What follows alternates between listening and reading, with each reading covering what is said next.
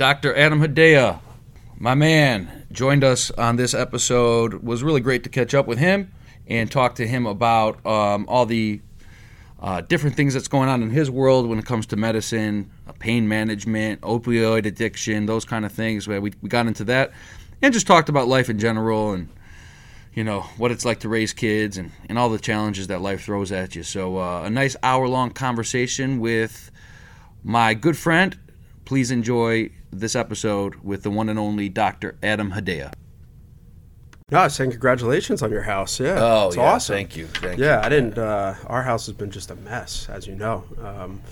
We had that sewage backup, and it's just been one thing after the next. How much longer do they have? I think probably in a month, 2 weeks to 4 weeks will be livable. Mm-hmm. And then the master bathroom is being gutted. They got to fix the laundry room, a couple of bathrooms. You know, I leave it up to Barry to do all that. She handles all that. I just kind of... You're just cutting the checks. I'm just a visitor. Exactly. The doors are actually still unlocked when you get there. Sometimes, the key works. Right? You know how that is, right? The key still works. Right. It's a good day when the key works, No right? doubt, buddy. No doubt. Hey, man, welcome. Thank you. Welcome to the I'm show. happy to We've be been here. talking about... You and I were talking about this well before I ever launched this thing. Yeah, you know? a couple of years ago, you wanted like at least a year ago I told you about You it. told me about this, I think, at least a year ago, maybe 2 years ago. I'm so proud of you, man. You wanted to do this for a while. This was on your mind, and you put it into action. It's amazing. You know, it's like I've been a big fan of the podcast. Just love the new medium. You know, this ability to interact with people like you and your friends, strangers, and we can just broadcast out to the whole fucking world. Yeah, just like that, man. It's pretty interesting. We could talk about whatever we want. I know. There's no holds barred. Nothing's off. What kind of feedback have you gotten from it at this point? Like, is it like? I mean, I don't really. You know, I don't do a lot of social media. You're not on the as you know. social, I don't do the Facebook thing anymore. I don't do You Instagram. might have to once I get you going here on this podcast. You might feel differently. I don't know. No, man, it's been great. The feedback's been very positive. Uh-huh. Overall, the feedback's been fantastic. I mean, overwhelmingly positive. You know, people texting, calling, emails, a lot of like messages on Facebook, texts from people I haven't heard from in a long time. People on Instagram reaching out. I've even had some people like companies already reach out and say, "Hey, would you want some free product to talk about on the show?" And I'm not really ready for any of that stuff yet. Yeah. You know, I'm not doing this to make money. I'm doing this to talk to people and share stories, share messages, you know, inspire people, you know, learn about fitness, learn about health, learn about wellness, business. I mean, anything, man. Self-motivation, self-improvement, anything that makes you live more optimally. That's the goal. Huh? That's the whole thing for the optimal life. Yeah. You know? Yeah. You're helping people live optimally. Trying. You're fixing fixing all the pain, you know? I'm trying. What's that like? What's that like dealing with you know, a typical day in the world of Dr. Adam Hedaya, man? It's intense. Who are you, what kind of people are you dealing with? So typical day, wake up usually around 5. I'll do a little exercise, prepare for the day, get to work. You know, we see anywhere from 25 to 40 patients in the clinic a day. People in a lot of need. You know, a lot of them are suffering. They're in pain. You know, they have degenerative conditions, arthritis, they've had back surgery that failed, they have a lot of spinal pain, headaches, just chronic pain syndromes, acute herniated discs, you know, and that leads to things like psychological and emotional states that are unfortunate, depression, anxiety, poor sleep, really challenging conditions. Mm-hmm. And the goal is to take people from a state of illness or disease and move them to a state of wellness and optimal health, Nate. There you go. And so, you know, we approach every patient as an individual, and we meet them at their level, and we try to move them along the continuum of health. And it's challenging because you really never know what state of health somebody's going to walk in the door. Right. So it's challenging. It's not one size fits all kind of thing. I think there are a lot of similarities from patient to patient, but each individual is unique, you know, and they have a unique story to tell. and we just try to create a place of healing and wellness. No doubt. And no it's doubt. challenging in today's world to do that. What you just recently started your own? Yeah, so it's actually an interesting phenomenon. I finished my residency. I went on and did my fellowship. Well, I finished my residency. I was in private practice for a couple of years. I went on and did my fellowship. I kind of had a unique opportunity to come to Ohio, as you know. And I was somewhat independent in that we started 3 hospital programs from the ground up and an ancillary site in about 3 years. So I was always kind of independent on my own, but I worked with a management company to get these things going. And then about a year ago, actually, we're coming on the year anniversary. Well, March 1st was the year anniversary of starting. No shit. Yeah. Are you kidding me? Yeah, March 1st, yeah. I feel like you just did this like 3 months ago.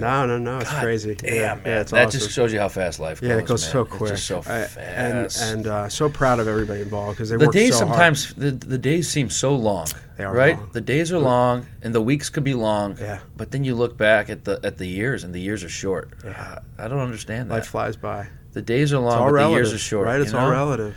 It's so I mean, fucking think about crazy. it. Man. Think about it. You have 3 kids already, right? When we met, you just had Ariana. She was just born. Right. Think about that. Now you have 3 Right. daughters. And you guys didn't even have any kids yet. I know. You're onto your 3rd house.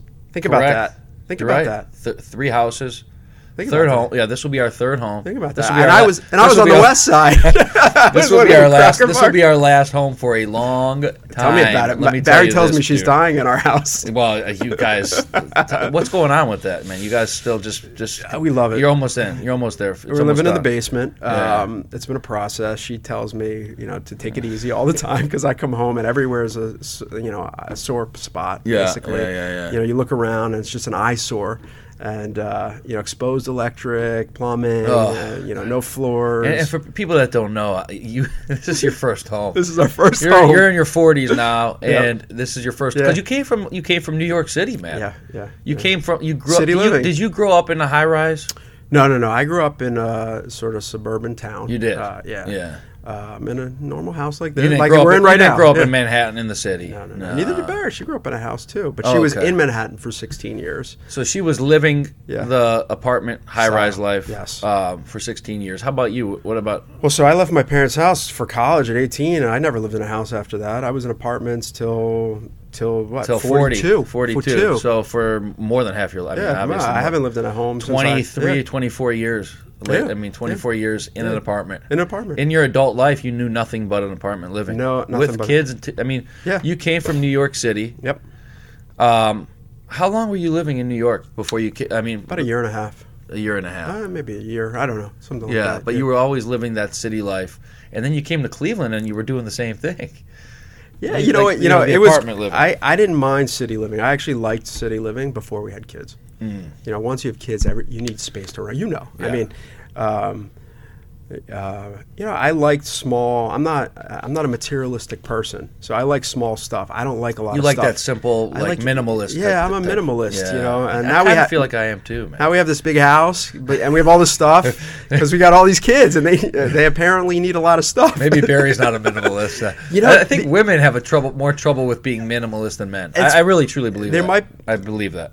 You do? Do Sorry, you really ladies. think? Yeah. You think it's a gender thing? I think it's obviously not for not everybody. Yeah. But I think generally speaking, absolutely. Really? 100%. Yeah, I think if Barry tends to be a minimalist. I mean, when I met Barry, she had a 550 square foot apartment. That was it. She didn't have a ton of stuff. And we've acquired a lot more stuff with kids. Obviously. Oh my gosh. The toys, the dolls. It seems like every other week we're getting a new baby doll, right? Dude, I don't know about you guys. How much harder is it to raise kids than the thought of raising kids, like being an aunt or an uncle and you see it, or your friends have kids and it looks so cool, right? Like, my buddy Joe had his first baby and life looked so intense. Dude, how much harder is it So than what intense. It's intense. It's relentless. It's a never-ending job, and it's a club. Once you join, it is. You're and a member it's for life. It's a fraternity You're or a member for sorority life. that you can only relate to people. People could only relate to each other once they're in those same situations. It's very true. It was a loaded question, right? Do you have kids? Right? Do you have kids? It's like a badge of honor. It's like before kids, after kids. It's very different. It is insane, man. Yeah, the amount of work that these kids take up too. It's a full time. How do you find it? I mean, I find it if you do it the right way, it's extremely intense. Yeah. Well, so what's you go to work, you come home, right? I go to work, I come home. We've got after school. There's kids have homework. They do dance. Our girls are in dance. This competitive dance, obviously, together. So intense. It's so and beyond it. Like when we say dance, right, we're not talking about they go into a studio room and they do a few moves for a half hour and come home. How about this thing they're doing in Las Vegas? Is this unbelievable? It's a full-time gig outside of their full-time life already. It's like a part-time job. And don't you think it's almost a part-time job for Yana? It's a part-time job for the parents that are doing all the work, right. for sure. For Yana, yeah. For all the parents that are doing this shit, man. I mean, they just did that trip to Columbus over the weekend. She's up there. They have to drive to Columbus. They have to stay in an apartment, wake up butt crack of dawn, start with the makeup and the this and the that, the hairspray, the bun. Oh, the bun. The bun. The bun. Holy shit. This magical bun. I mean, did you watch the YouTube video on how to make the bun? No. I oversaw it. I did not. No. I observed it from a distance and I was like, oh my God, this is intense. I pass. And all the hairspray and talking about the environment. What are we doing to the environment? Like, it's unreal. She wakes up. She's doing all this stuff with the makeup. Barry was doing the same thing. But Yana had both girls. Barry had your oldest, and they're all doing the butt crack of dawn doing this shit. This is just one weekend session, and then they're all day long. They're competing, the girls, and every time they're done competing, the moms have to rush to the back, get them in a new outfit, new makeup, new this, new that, and then by the time the day's over with, and it's exhausting just sitting out there watching. You and I know they have to get back in the car and come home. I know. How many hours a week do you think they spend on this? I think at least 15, 12 to 15 on average. I would say you're somewhere around there. Right? It's got to be. It's with the carpooling. And the preparation. And the prep. And the texting and the coordination. Oh, my God. The emails and texts with the other parents, dude. Holy shit. I can only imagine. And the drama around it, right? It's so much work, man. It is so much work. So what's the value? What do you think the value proposition is to it? Because I struggle with this, and I talked to Barry about it. I think it teaches discipline, teamwork. That's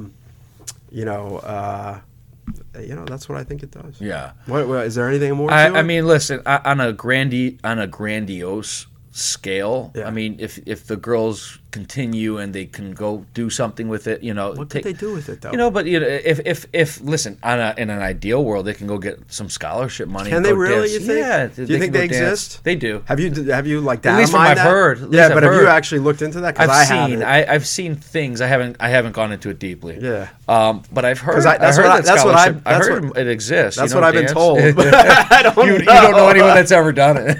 I want to know the facts. Yeah. Like, don't just tell me that. And I don't have time to look into it.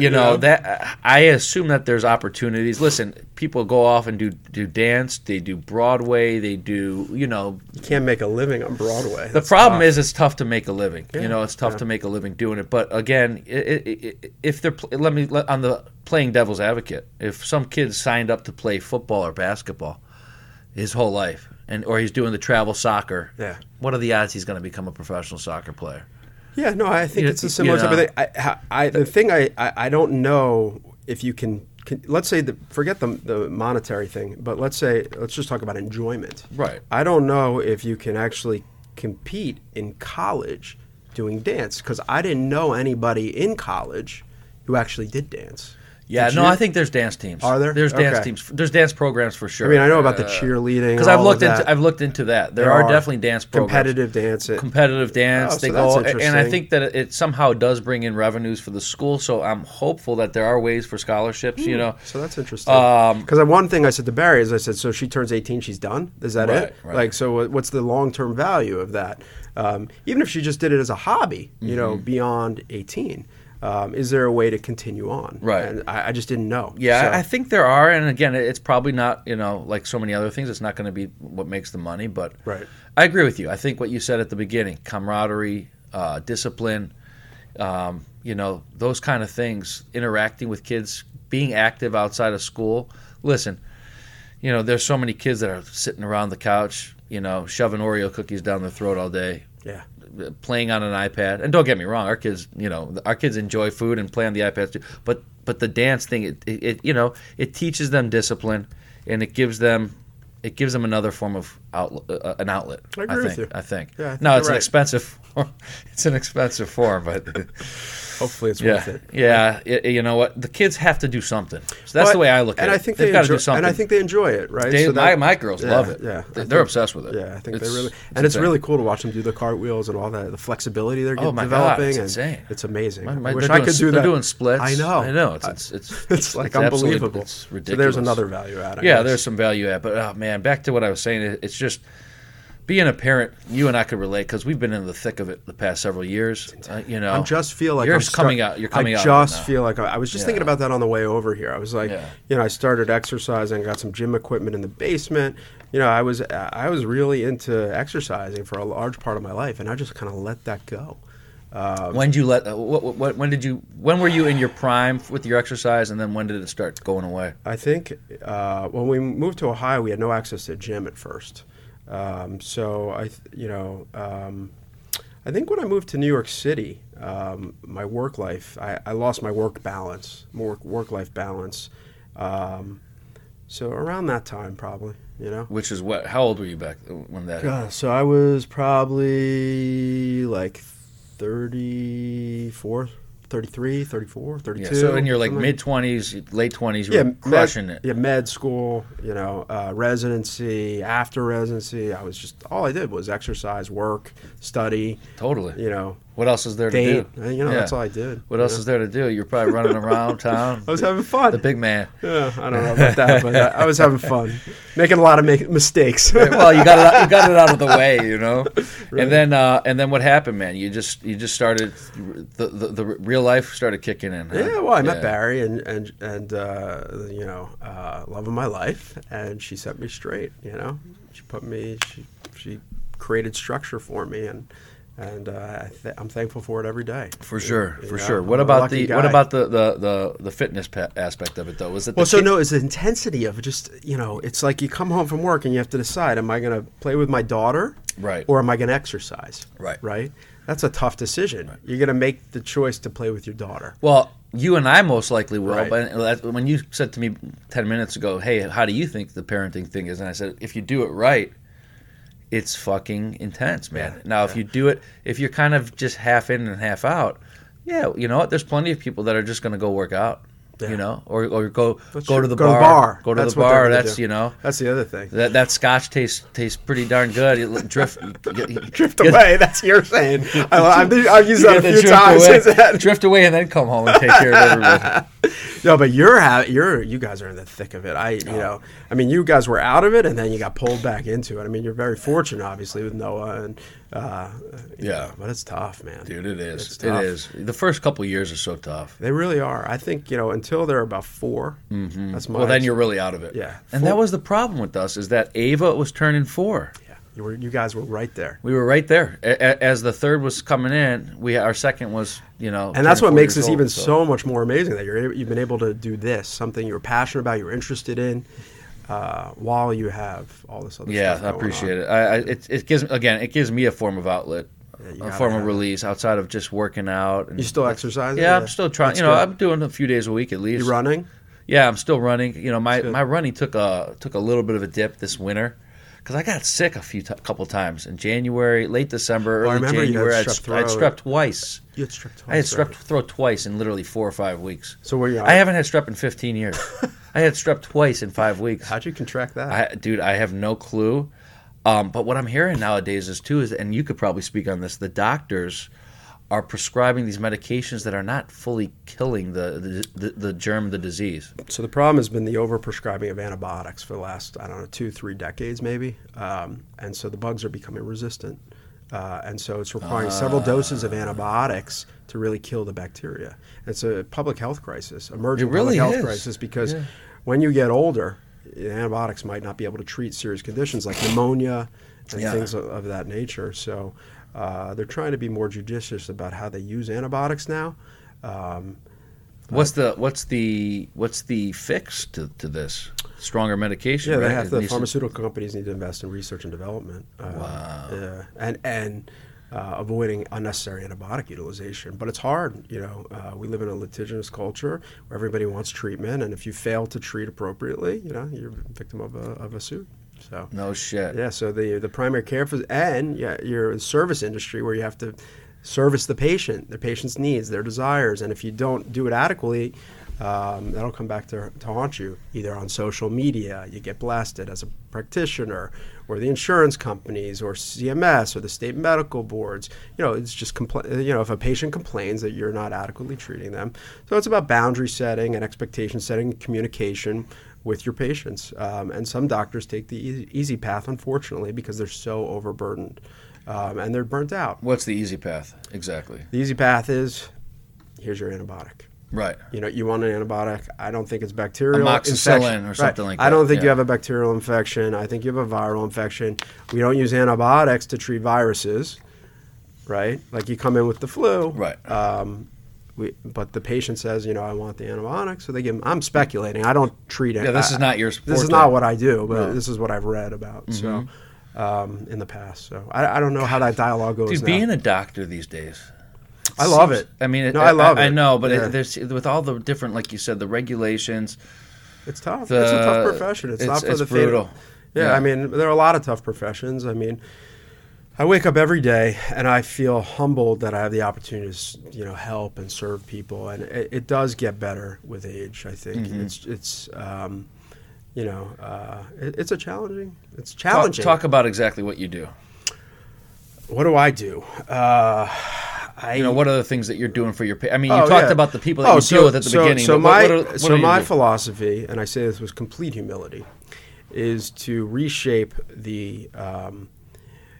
my little neck of the woods and to help people with chronic pain conditions avoid opiates. I've had about 11 years of experience now. Prescribing opiates, not prescribing opiates, seeing patients with chronic pain. I've probably treated 20,000 patients. And I no longer, at least anecdotally, believe opiates have a place for chronic, non-cancer, non-malignant pain, meaning somebody's not going to die of pain or from cancer or something like that. You're saying that unless it's a life-threatening disease such as cancer, you are against opioids. Or post-surgical care, like a week after for a week after surgery, 3 days after surgery. I don't think that chronic opioid utilization really is the way to best manage chronic pain conditions. So my goal, based on my experience, and my experience is somewhat unique, as you know, we can talk a little bit about it, is to reshape that dialogue and expectation with the patients that are willing. I often will tell patients when they come to see me, if they are on opiates and they want opiates, or Schedule II opiates, I'll say, you're looking for opiate management, not pain management. What I do is pain management. Do you find a lot of them will come in with that preconceived notion, hey, I need a Percocet or something like that? I think some people do, and I educate and I dialogue and communicate, and I say these are the boundaries of my practice. This is what I do, and that's how I handle it. And I've had some challenging exchanges as a result of it. I'm sure. And there are times I question myself because, it's just, this is my philosophy. That doesn't mean it's the right philosophy. It's just, I feel based on, all we have to go off of is what we read, what we learn, our knowledge and our experience. And based on what I understand, I don't believe in it. So I can't. But you used to, right? There's been a transition, it seems like. Yes. So, in my education process, I was trained to use high dosages of pain medication, opiate pain medication, to treat chronic pain conditions. And so I graduated into that. And I sort of struggle with it internally to find my basis. My goal always was to reduce the need for opiates using other interventions like injections and things like neuromodulation, spinal cord stimulation, just work with surgeons, work with therapists, physical therapists, behavioral therapists, anything I could do, any resource available to me to minimize the need for these medications. And that was very hard. And then over time, I think that the community has shifted in terms of its support both from a legal standpoint, from a state medical board standpoint, from a state pharmacy board standpoint. I think the pendulum has swung towards this state, which may be a bit extreme, of avoiding opiates now altogether for chronic pain. Because of all the heroin. I think it's these are bigger issues. I think that there's just an opiate epidemic where they've been overprescribed and overutilized as a tool and a resource to help people in need, which has led to some unrecognized addiction, opiate overdoses, patients moving towards things like heroin, illegal fentanyl, which is an opiate, IV fentanyl. So different things like that have emerged. The challenge is, as a culture and a society, how are we going to manage that and how are we going to handle that? And I think, if you look at the data, population statistics in America, it was something like 95% of the world's hydrocodone or Vicodin was consumed in the United States of America, and we had 5% of the world's population. That's insane. It's like it didn't make any sense, that's just pure abuse, or it's hard to say to tease it out because on one hand we're a civilized society, so we want to treat people humanely. So part of it is that we have access to great technology and resources. As a society, our healthcare system is geared towards sort of, on some level, sort of the instant fix, right? So take a pill for this, take a pill for that. How do you fix this? How do you fix that? And that's the healthcare system too. Our culture doesn't want to leave anybody behind, right? So we're an empathic culture. There's big business involved. So there's a lot of variables that drove that. And a lack of responsibility in the healthcare system, a lack of responsibility on the part of the patient. There's a ton of different factors. Yeah, it's a cultural, it's societal. And dozens. Then as a society, we say, what are we going to, we have a lot of questions to answer, right? Because if it's not a pill, like a controlled substance like an opiate, or a benzodiazepine like a Xanax or something like that, then it's alcohol, or marijuana, or, there's a subset of the population that on some level, society has said we're anesthetizing them, right? We're going to let them drift away chronically, right? So that they can cope, because we don't know how to handle them. We don't know how to manage that. We don't know how to support and lift them up. So these are, ethical, moral questions that I think as a physician community, as a larger society, we have an obligation to try to wrestle with, at least, even if we can't answer them. And so, that's challenging. It's really intense. This is a tough balance. So what I found is, I said, as a physician, I want to be a beacon of hope and light for my patients that come to see me, and that's what I want my organization, Cleveland Pain Care, to be about. And we will lift you up. We will hold you. We will help you. We will run to you. We will try our best to support you with the resources available. We're not going to use these powerful medications for chronic non-cancer pain. I've even told patients who want some of the most cutting, inventive treatments like regenerative medicine or stem cell therapy that I will not offer that to you if you are on opiates, because it's going to color your response to anything that I would do. And these are investigational experimental treatments, and I need to see what the data looks like for my own peace of mind, so that as I move forward and I offer it to patients, I understand what the real response is. So a patient comes in, okay, they've got chronic pain, back pain, let's just say for general, and you're taking them through the process, you're evaluating them, and they're adamant about the pain pill or the opioid or whatever. What's a typical your typical approach? Is obviously that's not our style. That's not the way we believe is the best approach. Once you've convinced them, if you have, what is your approach? What is your approach? So I and it starts with just it's sort of, if you ever read Stephen Covey, ever read Covey? It's a great 7 Habits of Highly Effective. Oh people. Yeah, it's a great book. Yeah, of course. So my first approach is I first want to understand. I sort of seek first to understand, then to be understood. So I give them the floor, my patients the floor. I listen. I try to understand. I empathize. And then once I understand where they're coming from, I say, you know what? That might be the right course of treatment for you. I don't know. That is not what I do, however. And if that's something you're looking for, then I may not be the right person to treat you. I'm not going to argue about the merits of their concerns and how the medications affect their functioning. I don't know because I don't live in their shoes. I just say that's okay. If that's what you feel you need, because I try to be supportive. I'm not here to criticize or to judge. I've heard stories of practitioners or other doctors saying, "Oh, you're a drug addict. You're drug seeking." That's not what I do. And I would tell other doctors not to do that either because that's not helpful. Right. It just penalizes the patient. Sure. I think, and our goal is to help. So right. I that's how I approach it. So you'll basically start by saying, Tell me your story. Tell me your take on it. I'm going to tell you that if this is or is maybe not the right fit for you. Yeah, and I say I can still offer you these things, right? This is what I do, and this is what I do well. And that's what I say. And which is what? So it's everything from chronic pain management with other non-addictive, non-opiate-based pain medications. So different medications involved. And so let me take a step back. So that you have Schedule II opioids that act on the opiate receptor, the mu receptor, that helps alleviate pain. Also can lead to a euphoric effect. And then you have other medications that sort of bind to that receptor, but maybe don't do it in the same way. Mm-hmm. So I use some of those medications.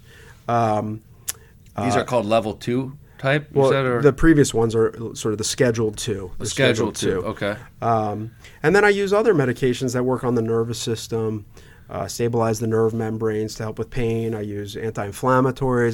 Tylenol is a good pain reliever if you need it consistently. I mean, and it's in Percocet and it's in Vicodin. It was Tylenol. It's in there. Or Advil. I mean, maybe not for what you do, but I use it. Ibuprofen, naproxen. You alternate. I have a lot of topicals that I get compounded for me, so by specialty pharmacies that we can use. So there's the medication part. Yeah, so we use the pharmaceutical part. Right. And then I use sort of my background as a board-certified psychiatrist to provide supportive therapies, talk therapy, engaging emotionally. And real quick on the psychiatry part. Yeah. I mean, because I know that this you've got this dual. Right, this dual degree. What is it? A dual degree in psychiatry. So this is this is what makes you very unique. This is why I'm excited that you're. So I'm probably it's really interesting because sort of my background, it is kind of unique in a way. I'm board certified in psychiatry and neurology, and I actually practice psychiatry and neurology. And I'm also certified in something called I was trained in something called functional medicine, which is kind of integrative medicine. And I practiced this. And I was trained in psychotherapy. And then from there, I sort of went to this surgical specialty, which is interventional pain management. So there's very few physicians in the world who kind of understand sort of the concept of psychosocial medicine and are also surgical, because I have surgical skills. I implant surgical devices like neurostimulation and spinal cord stimulators, which is actually a surgery. From like the Medtronic, Boston Scientifics of the world. Yeah. So I surgically implant them. So to have somebody who's surgical but also understands the psychology, that's very unique. It's unique. And even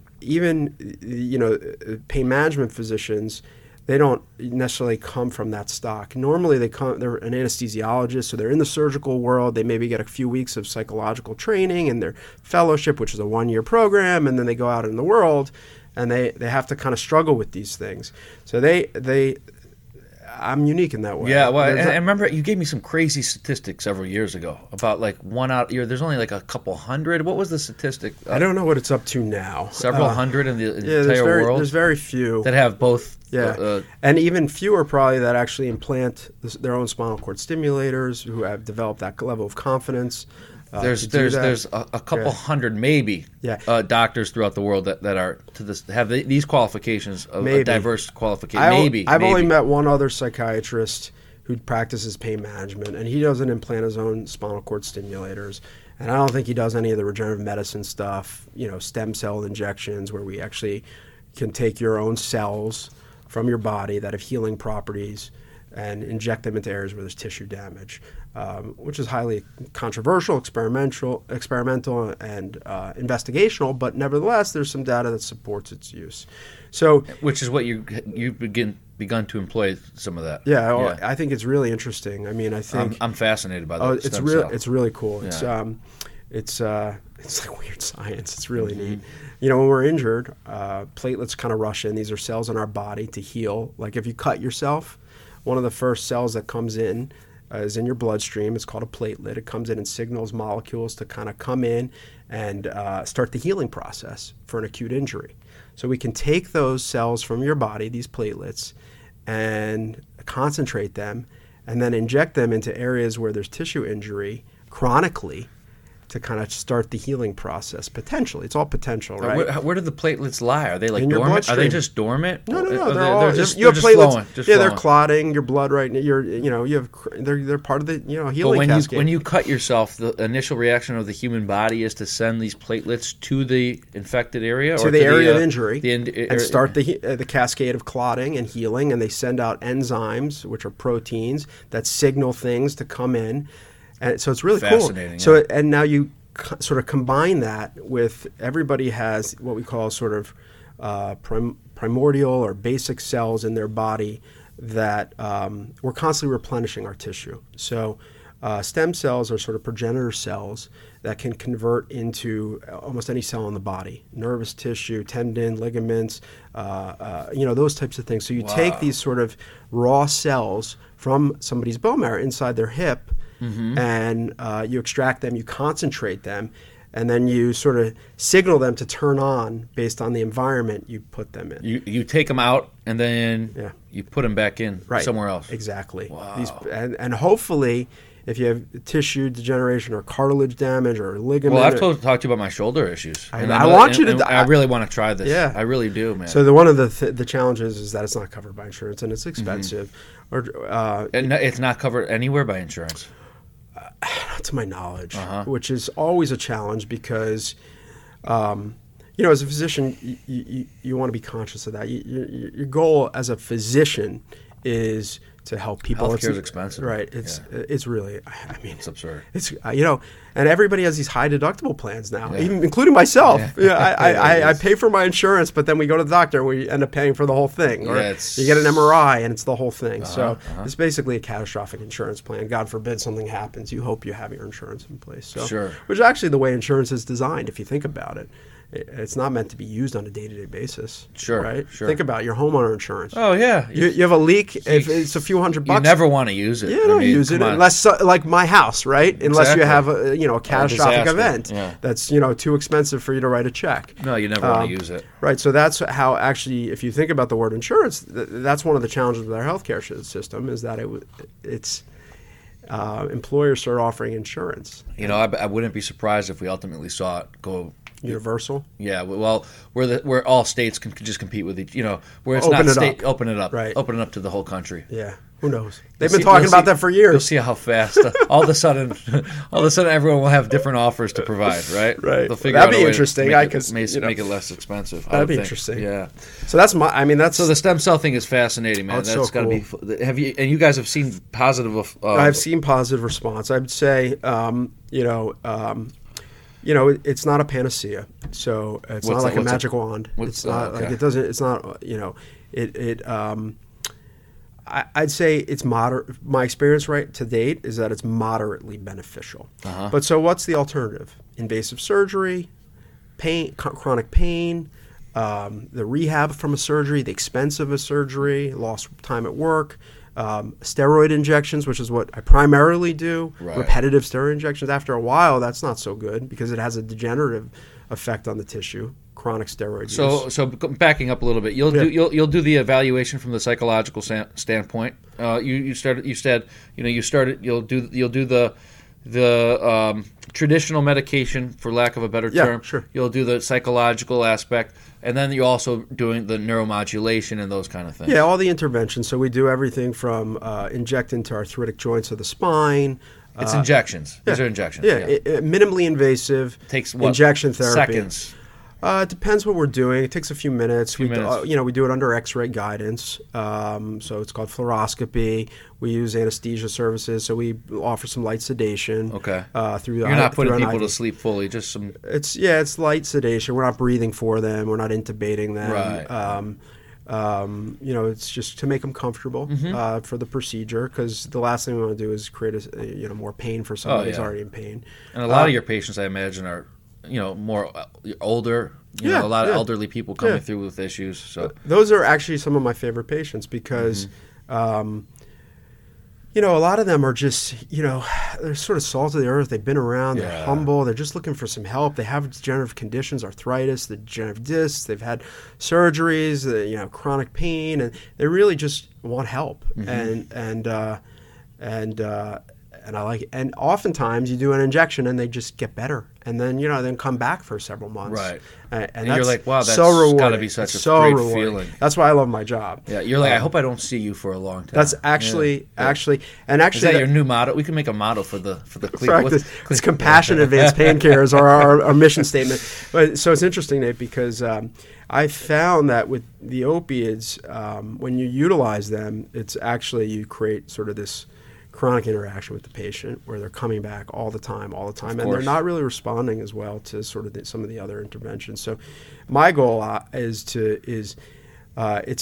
a retention practice, in that we always want to be there, and we want to quarterback any kind of musculoskeletal problem, any chronic pain problem, act as kind of the primary care physician for that. If you need a surgical consult, if you need to see a physical therapist, whatever, we sort of want to always be there for the patient. But I don't need to see them all the time. Exactly. You don't want to. I want them to get better, go live their life, function, go play golf, do what you want to do. No doubt. If you're doing your job, you feel victorious if you don't see these people. Yes. It's like a chiropractor. Yes. You don't want to have to see these people every week. I don't mind doing it if it's needed. Of course. I'm happy to do it. I'm happy to be there for my patients. If they need to see me every week, they will see me every week. Right. However, my goal is to get them to the point where they maybe need to see me once a year, or maybe not for several years. Like I've run into people in the grocery store that I did a procedure on. They're good for 3 or 4 years, and that's like the greatest thing. And they're like, "Do you remember me?" I'm like, "Honestly, I don't remember you. I'm so sorry." Like, well, you did that. That's a good thing. You did that procedure on me. My back is still great, and I'm like, "Oh, that's awesome." Yeah, it's like, beautiful. How long? What's the average length of time you're with a patient? Hey, I take it case by case. If it's a simple thing, it could be a few minutes. It could be 5 minutes. Yeah, it could be quick. Yeah. If it's complicated, I'll spend an hour if I need to. It just depends on the patient.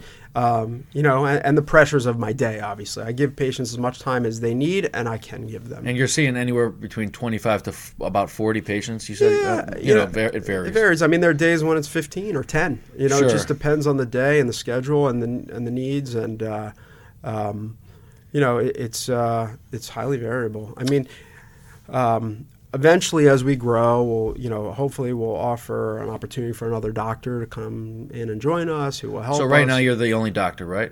Just my practice. Just yourself at the moment. Yeah. That's great. Yeah. You've got some office staff, some support staff, and those kind of things. Yeah, so we're opening our 3rd location, which is amazing. That's just in a ridiculous, year. Isn't that amazing? So talk about the practice. So we started in Westlake because I had a following and a presence on the west side from some of the hospitals I started.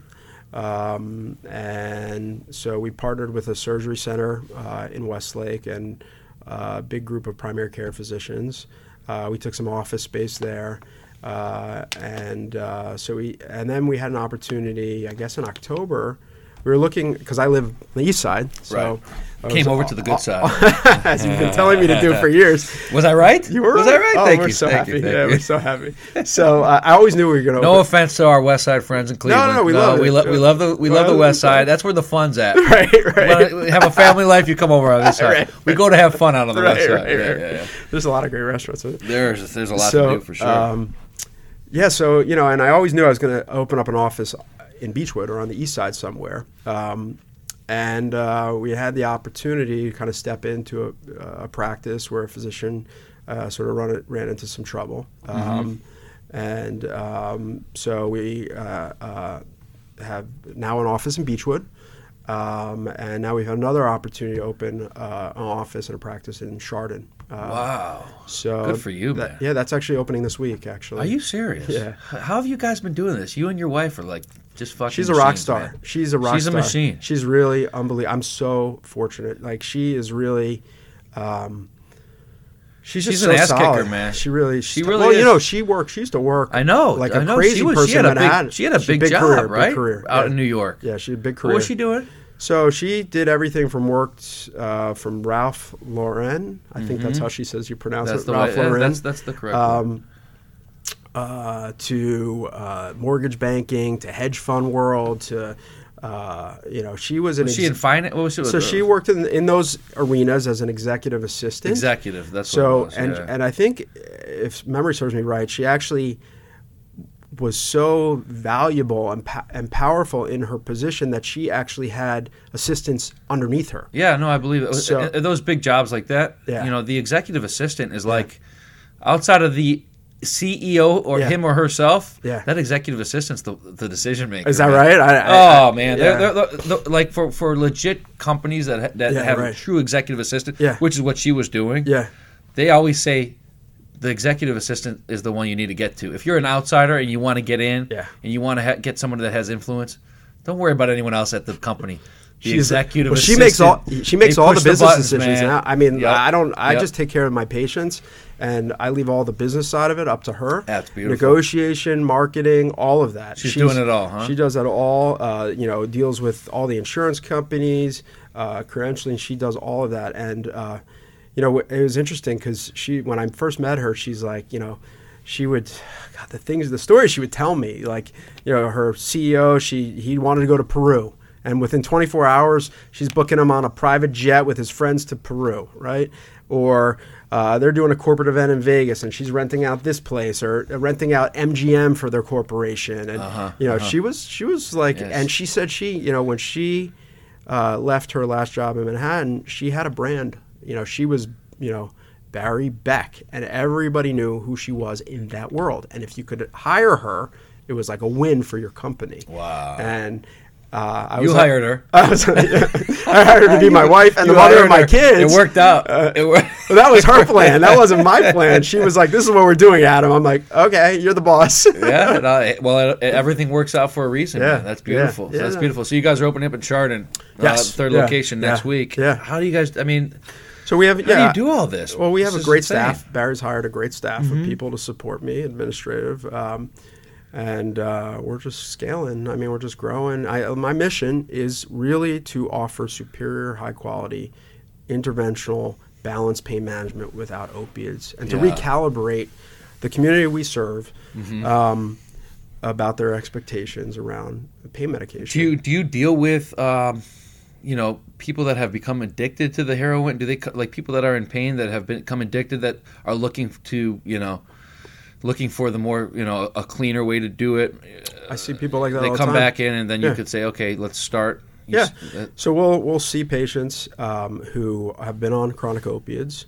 I'm not a detoxification facility, although in time I'd like to be able to offer a full service psychological support or psychiatric, a behavioral health component internally. Right. I don't have that resource right now. But you've been talking about that for a little while. I would love to do that. Sort of incorporate. Talk about differentiation. Right. Incorporate that module would be just amazing. Yeah.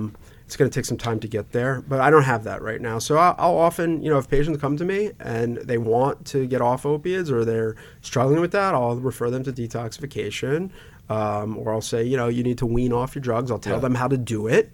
And I'll say, once you're weaned, we can talk about how we can help manage your pain. The reason I'm asking you, I'm thinking about this as we go, is I had a gentleman on a few episodes ago. His name's Greg McNeil. Okay.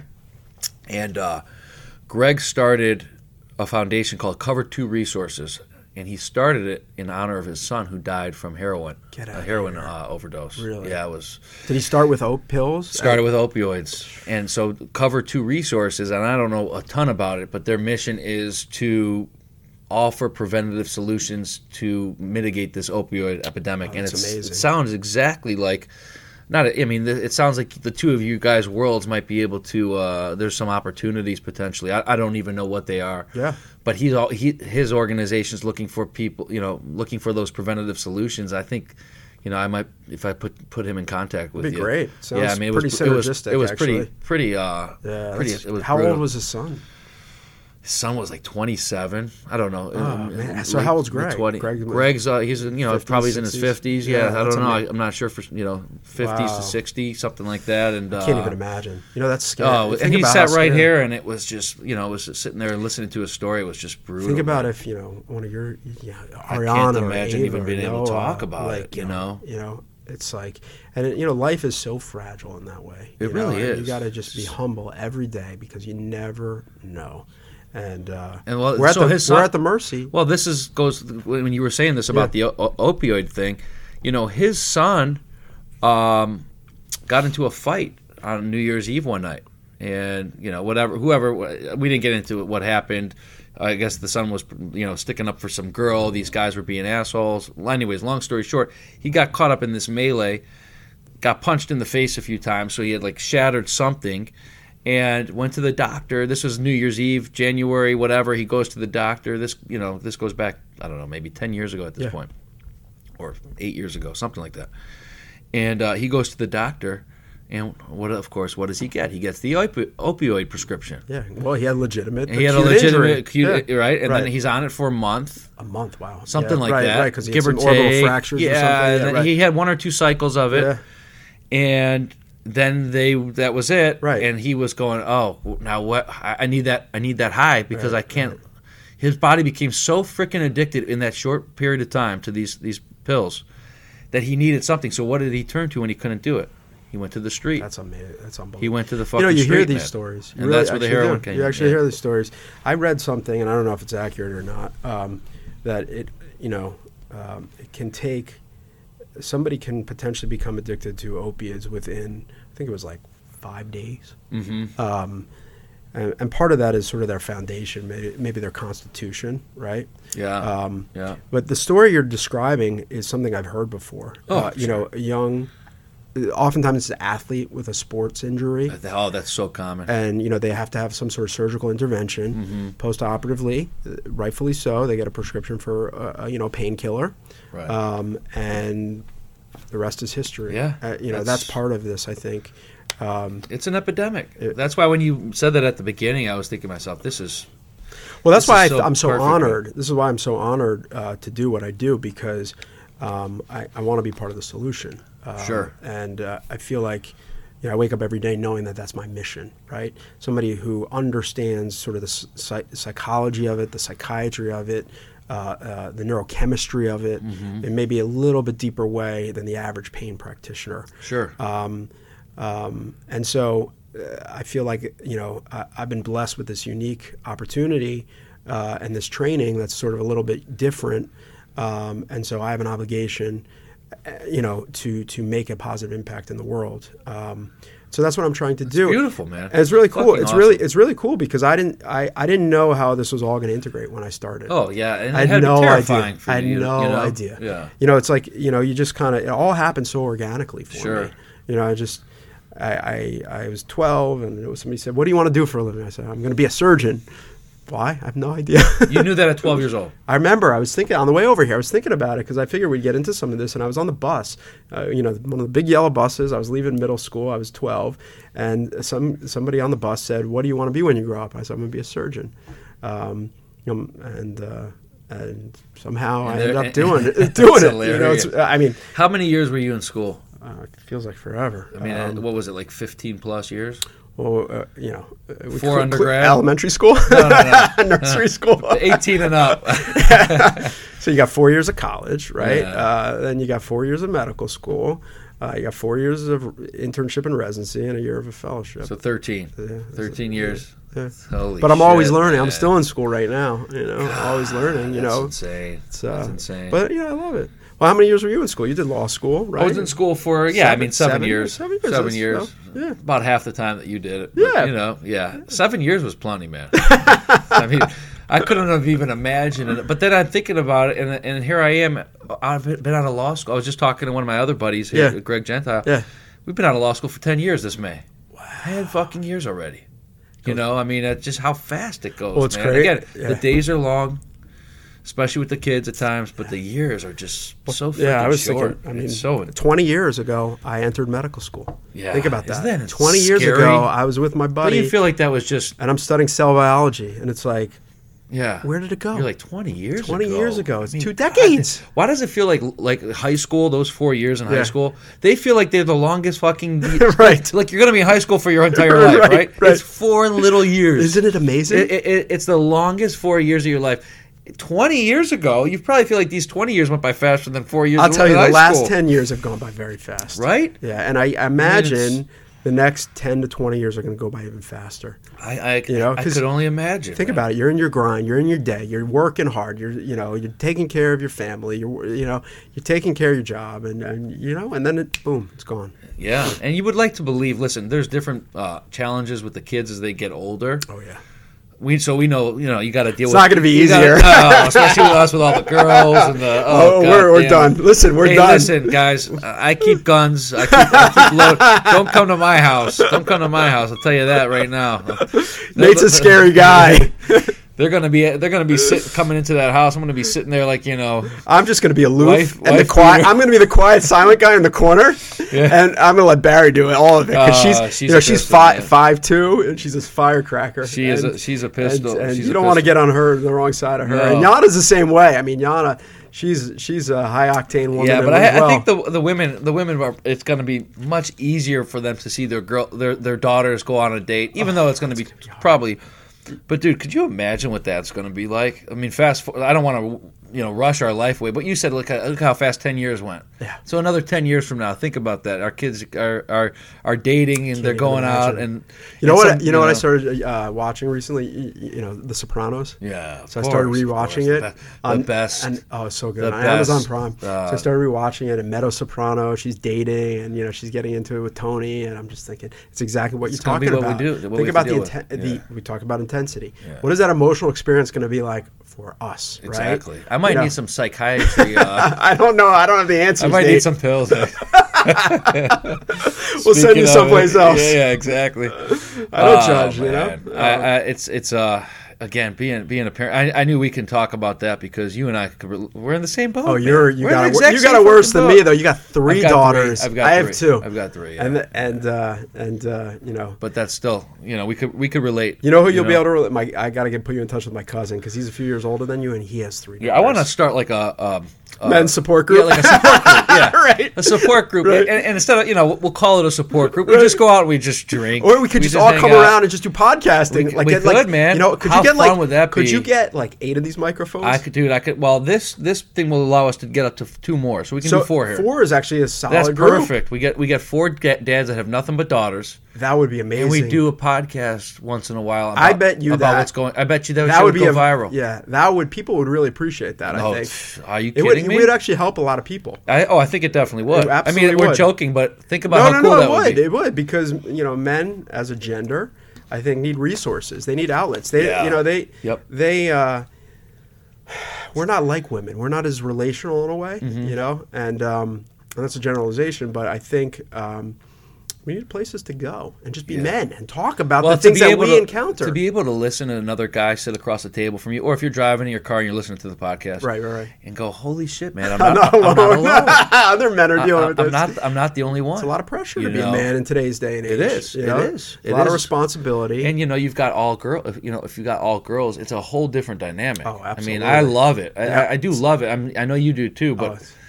It's different than having sons and boys running around, man. There's different emotional feelings involved. We didn't even get into it. No, but we're going to save it. We're going to save it for Well, think about it though. I mean, we didn't even start with the hormones though.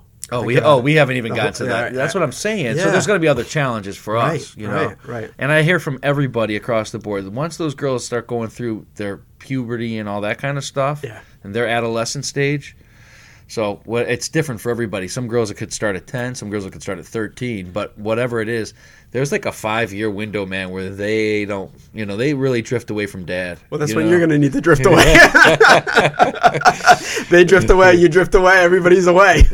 I got to tell you, I mean, there's like, and that to me, you think to yourself, no, not my girls, not me and my kids, absolutely man, not. right? But you could see how that goes. Dad becomes. everything becomes private. They start feeling differently. They have emotions and hormones and everything. And then dad becomes kind of like that awkward. There's an awkward dynamic. You don't want your dad to see you in like bathing suit, right? Those types of things. And dad's right. embarrassing you, right. with your friends and your girlfriends. It just gets weird, I think, from what I've heard. Listen, you have good insight. What can you do? Yeah. Well, I think that'll be interesting, and I think that's where we're really going to have to lean on our wives. And for sure. That's where we're lucky, actually. Yeah. Because I think we both, Yana and Barry, I think are very... they're present and engaged, and they're emotive, and I think they get it. They have a sense of what it's like to be a woman in today's world, and what it's like to grow up with those pressures as a woman. And I think they have good level heads. Sure. And so I think we're lucky in that way. We're very fortunate. Being present and engaged, like you say, that is key. How challenging is that after a long day at work? Isn't that hard? Extremely hard, man. So the whole thing is hard. Yeah. The whole even the easy stuff. It just when you pile it all up on a daily basis, you pile all your responsibilities up, and then the emotions that are involved. You want to give your wife as much time as you can. You want to give your kids as much time as you can. I mean, I've got a fucking dog too. And don't forget about self-care. Oh yeah, I don't know how you do that. We squashed that. Brody wanted a dog, and I'm like, I'm not waking up at 4:30 to walk the dog. I still want time for myself, man. That's critical. The thing, like what you just talked about, the workout, right? The release, or going and meet your buddy for a drink, or a podcast, or whatever. All of that. Like, I mean, you gotta practice self-care, and it's so hard when, and our wives, I know, feel this way too. Mm-hmm. You're constantly caring for others. You have, right? you have, and to, you don't take time for yourself. You have to take time for yourself too. I mean, Yana just posted a pretty powerful video of Jada Pinkett Smith. Okay. Will Smith's wife. Okay. And it was basically that, like, in order to be the best version of you. Yeah. In order for your family to get the best version of you, or your friends, and your work, and everything, it needs to start within. Yes. If you're not making yourself happy, if you're not loving yourself, how can you love everyone else to the same level, man? That's exactly right. The level that they deserve. It needs to start right here. Everything starts within. Everything. Really. Everything. Because otherwise, if you do it the other way and everything starts on the outside, first off, the relationships, your family and your friends are not getting the full version of you that they should be. The best version of you, not even close to the optimal version of you, right? I agree. And ultimately what it ends up doing is your world comes crashing down at some point, because you realize, holy shit, I stopped caring thinking for about myself. Start thinking about me. You got to think about yourself. Yeah, it's absolutely right. You have a responsibility to start there. You have to. You have to start there, and that's how you define character, right? That's one of the ways, anyways, is sort of self-care and taking responsibility for yourself and your own actions, and then engaging in the world around that and your principles and philosophies. And I think that I like talking to you about this stuff because you have this background, you have this understanding, the psychological psychiatry background. It comes from obviously experience working with people in troubling situations, and then formal training for what that's worth, and just voracious reading. I mean, just a period of time when there was just a ton of reading going on, a couple books a week type of thing, and just a thirst for knowledge. So, I think that you're right on point, though. Yeah, it was a powerful video. It was great. Really? I thought it was great. Was she Instagram or something like that? It's on Facebook, yeah. Or you can see it anywhere. You just Google Jada Pinkett Smith, put yourself first or something like that. Yeah, it's about 7 minutes long. It was great. Did I send you that commercial? The pharmaceutical. I don't. What was sent me a bunch of them. Did you watch that one? Which one was it? What was that? Which one was it? It was. Oh God, it's escaping me. It was. It was a pharmaceutical commercial. Yeah, it was like a fake pharmaceutical. What was it? We'll have to talk about it. I'm pulling it up. Yeah.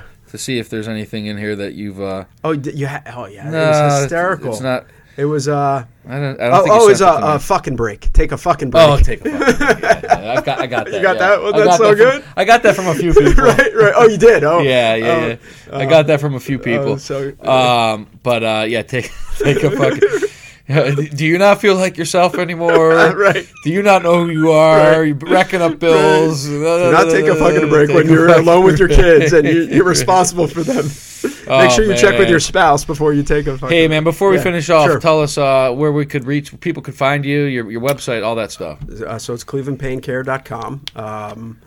You can find me in my Beechwood, Westlake, or Chardon office. ClevelandPainCare.com. ClevelandPainCare.com. You guys do any social media or not? Not really. We do. We're actually we're launching a marketing campaign, actually a big marketing campaign with Fox News. Really? Nice, man. Yeah, we're going to have, I think it's 65 commercials a month. Wow. And a whole digital marketing thing too. Get the message out there about what we're doing and all the work we're trying to do. And so it's really exciting. I'm not sure when it's going to launch. Okay, so the social media stuff's in process, but We have some, marketing but stuff, nothing active. nothing crazy. It's right going to now. start Yeah. now. I think we're going to start like a YouTube channel or something like that. You know, to make people aware, Yeah. show what's going on. I think Yeah. that's beautiful. Yeah. Man. That's beautiful. I'm going to need a lot more help if we get Hey, busier. man, that's a good thing. You want to go back to med school? Yeah, We're right. hiring. I just told you I was done with school. Hey, man, I'm happy to see what you're doing. I'm pumped up. I can't believe it's been a year. Yeah, it's awesome. It's been a year already. That just goes by so amazing. fast. I would never think we were at this point. And 12 months into it, now you're opening your third location. So Fortunate. We're lucky. You know, we have some That's good great. partners. Hey, man, Yeah.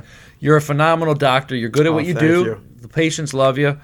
I love you. Thanks for coming. I love you too, man. This will be a recurring I'm happy to be guest, here. everybody. This Yeah. is going to be a recurring guest, Dr. H. I call him Brother H. Got to get that in there. Dr. Adam Hedaya. Check him out. ClevelandPainCare.com. Thanks, buddy. Thanks, man. Talk to you soon.